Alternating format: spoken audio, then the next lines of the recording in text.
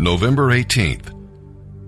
And now, as we turn our attention to the reading of the New Testament, we'll be narrating from the book of James, chapter 1, verse 19, through chapter 2, verse 17. If you have true saving faith, you will practice impartiality and see people in terms of character and not clothing, or possessions, or positions. You will not cater to the rich or ignore the poor, but you'll love each person for the sake of Jesus Christ. Christian love simply means treating others the way the Lord treats you and doing it in the power of the Spirit. True saving faith is also seen in activity. Faith is not something you only talk about. It's something that motivates your life so that you think of others and serve them. Abraham was saved by faith, but he proved that faith by obeying God and offering his son. Rahab, the harlot, was saved by trusting God, but she showed the reality of her faith by protecting the spies. James and Paul do not contradict each other. They complement each other. We are justified, that is, declared righteous before God by faith. But we are justified before men by works. God can see our faith, but men can see only our works. And with that, let's begin our reading today in the New Testament. November 18th. James chapter 1, verse 19, through chapter 2, verse 17. My dear brothers and sisters, be quick to listen, slow to speak, and slow to get angry. Your anger can never make things right in God's sight. So get rid of all the filth and evil in your lives, and humbly accept the message God has planted in your hearts, for it is strong enough to save your souls. And remember, it is a message to obey, not just to listen to. If you don't obey, you are only fooling yourself. For if you just listen and don't obey, it is like looking at your face in a mirror, but doing nothing to improve your appearance. You see yourself, walk away, and forget what you look like. But if you keep looking steadily into God's perfect law, the law that sets you free, and if you do what it says and don't forget what you heard, then God will bless you for doing it. If you claim to be religious, but don't control your tongue, you're just fooling yourself, and your religion is worthless. Pure and lasting religion in the sight of God our Father means that we must care for orphans and widows in their troubles, and refuse to let the world corrupt us. My dear brothers and sisters, how can you claim that you have faith in our glorious Lord Jesus Christ if you favor some people more than others? For instance, suppose someone comes into your meeting dressed in fancy clothes and expensive jewelry, and another comes in who is poor and dressed in shabby clothes. If you give special attention and a good seat to the rich person, but you say to the poor one, "You can stand over there, or else sit on the floor," well, doesn't this discrimination show that you are guided by wrong motives? Listen to me, dear brothers and sisters. Hasn't God chosen the poor in this world to be rich in faith? Aren't they the ones who will inherit the kingdom God promised to those who love Him?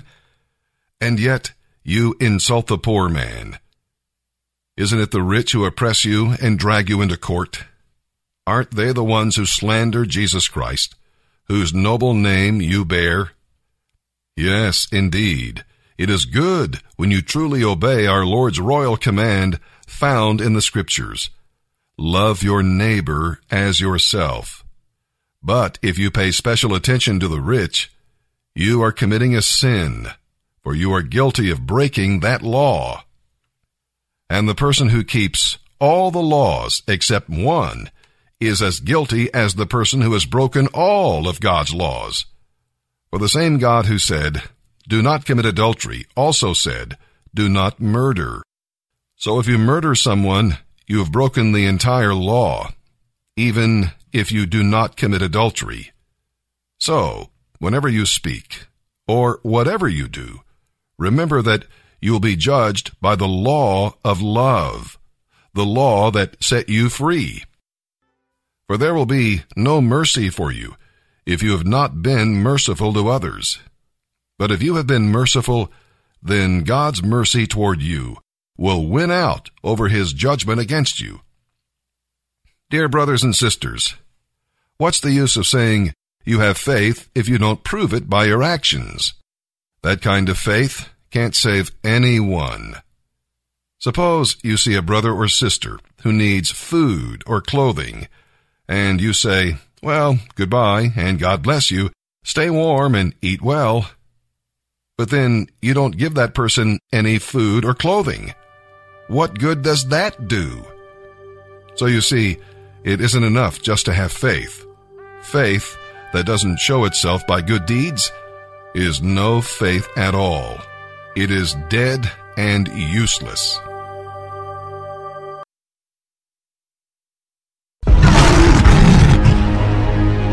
God hates a coward.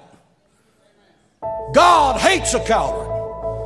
Proverbs 21:8 says, but the cowardly and the unbelievers, murderers, the sexually immoral, sorcerers, idolaters, and all liars shall have their part in the lake of fire, which is the second death. God wrote that, I didn't. Who leads the list of that ragtag mob? The cowardly. Look at your spiritual forefathers in the faith. Moses with a shepherd's staff invades the royal court of Pharaoh. Pharaoh, who's considered God on earth, who has the most mighty army that any nation ever assembled together. And he looked him in the face and said, let my people go. He was not afraid. Look at David, the shepherd boy, bringing a sling. And David and Goliath is coming against him. And David looks at him and said, you come to me with a sword and spear, but I am coming to you in the name of the Lord. Duck Leroy, here comes an exceeding head rake you're not going to get over. Jesus, he's in the Garden of Gethsemane. He's praying. 500 Roman soldiers come from the Antonian fortress to arrest one Jewish rabbi praying in the garden. Think about that. 500 battle-ready Roman soldiers to arrest one Jewish rabbi praying with 12 sleeping disciples. They said, we seek Jesus of Nazareth. He said, I am he. And they fell on the ground like dead men. Jesus was no coward. I want to tell you something. Jesus lost his life at Calvary, but he didn't lose the fight. God will give you only what you're willing to fight for. Satan attacks you because you're God's child, and he hates God's property. Satan attacks you because you're the light of the world, and he's the prince of darkness. Satan attacks you because you're the truth, and he's the father of lies. Satan attacks you because you're a soldier of the cross. You're anointed. You have the word of God. You have covered by the blood of Jesus Christ. You can take the sword of the truth of God and attack the gates of hell. You're a threat to him. Whenever you roll over in bed, every devil in Bexar County gets a migraine headache. That's why he hates you. And to those of you who name the name of Christ, stop allowing Satan and his demonic goons to destroy your marriage. Put on the whole armor of God and fight back. Quit allowing him to attack your health. The Bible says by his stripes we are healed. Quit allowing him to attack your finances. The Bible says God will rebuke the devourer for your sake. He will make him give it back to you sevenfold. Stop allowing the devil to rob you of your peace, because Jesus Christ is the Prince of Peace. Stop allowing Satan to rob you of your joy. In his presence is the fullness of joy. Do you want it? Then fight for it. Do you want it? Then fight for it.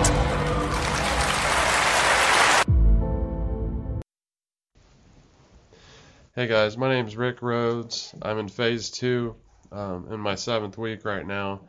I'm just going to tell you a little bit about where I was and where I am now, where I hope I'm going. Before I came to the refuge, I just had an addictive personality. I went through life just not knowing really what my identity was, and I just needed to change. I'm 32 years old now, and once I came to the refuge, and I was in phase 1 for a few weeks, that change was what I found in Jesus Christ. I talked a little bit about my identity. I never knew who I was, but I found that identity and finding out what Jesus Christ really did for us by dying for our sins. I just, gave it all to Jesus. At one point, I just saw the light and I just took off from there. My best experience in the refuge so far is just being around my brothers in general. I've gained friends, but I've also gained some relationships that I wouldn't trade for the world. But most of all, it's just being able to praise the Lord like I never have before, and just being able to understand it so much more, and all the things I've learned about the love of God and what He's truly done for us and the grace that He gives us every day. My future, I have 2 sons, so for my future, I just want to be the best father that I can be to them. All glory be to God. I wouldn't have them or anything in my life if it wasn't for God. So I just want to be able to cherish what God has given me, and that's 2 beautiful boys I love very much, and I just want to be the best father I can be to them. Some words of encouragement that I would have for you guys in phase 1. I know you hear this a lot probably, but just stick it out.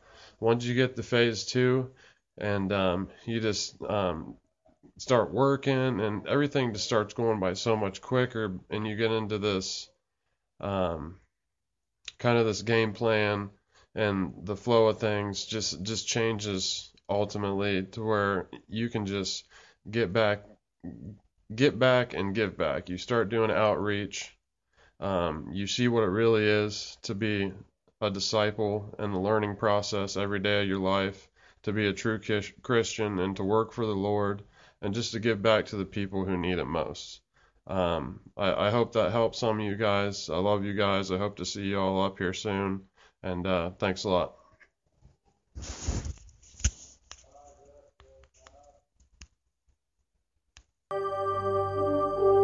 Psalm 117, verses 1 and 2. Well, this short psalm is about a big subject, helping all the nations to praise the Lord. God called Israel to be a blessing to all the nations of the world, just as He has called His church to take the gospel to the whole world. The nations are worshiping false gods. So, what do we tell them about the true God? That His mercy is great and His truth is enduring. What He does is merciful, and what He says is dependable. See, God blesses you so that you might be a blessing to others. Not only the people you see every day, but people you will never see until you get to heaven. Are you helping the peoples of the world learn about Jesus? Henry Martin wrote, "The Spirit of Christ is the spirit of missions, and the nearer we get to Him, the more intensely missionary we must become." Psalm 117, verses 1 and 2. Praise the Lord, all you nations. Praise Him, all you people of the earth. For He loves us with unfailing love. The faithfulness of the Lord endures forever. Praise the Lord.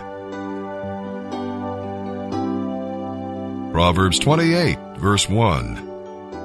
The wicked run away when no one is chasing them, but the godly are as bold as lions.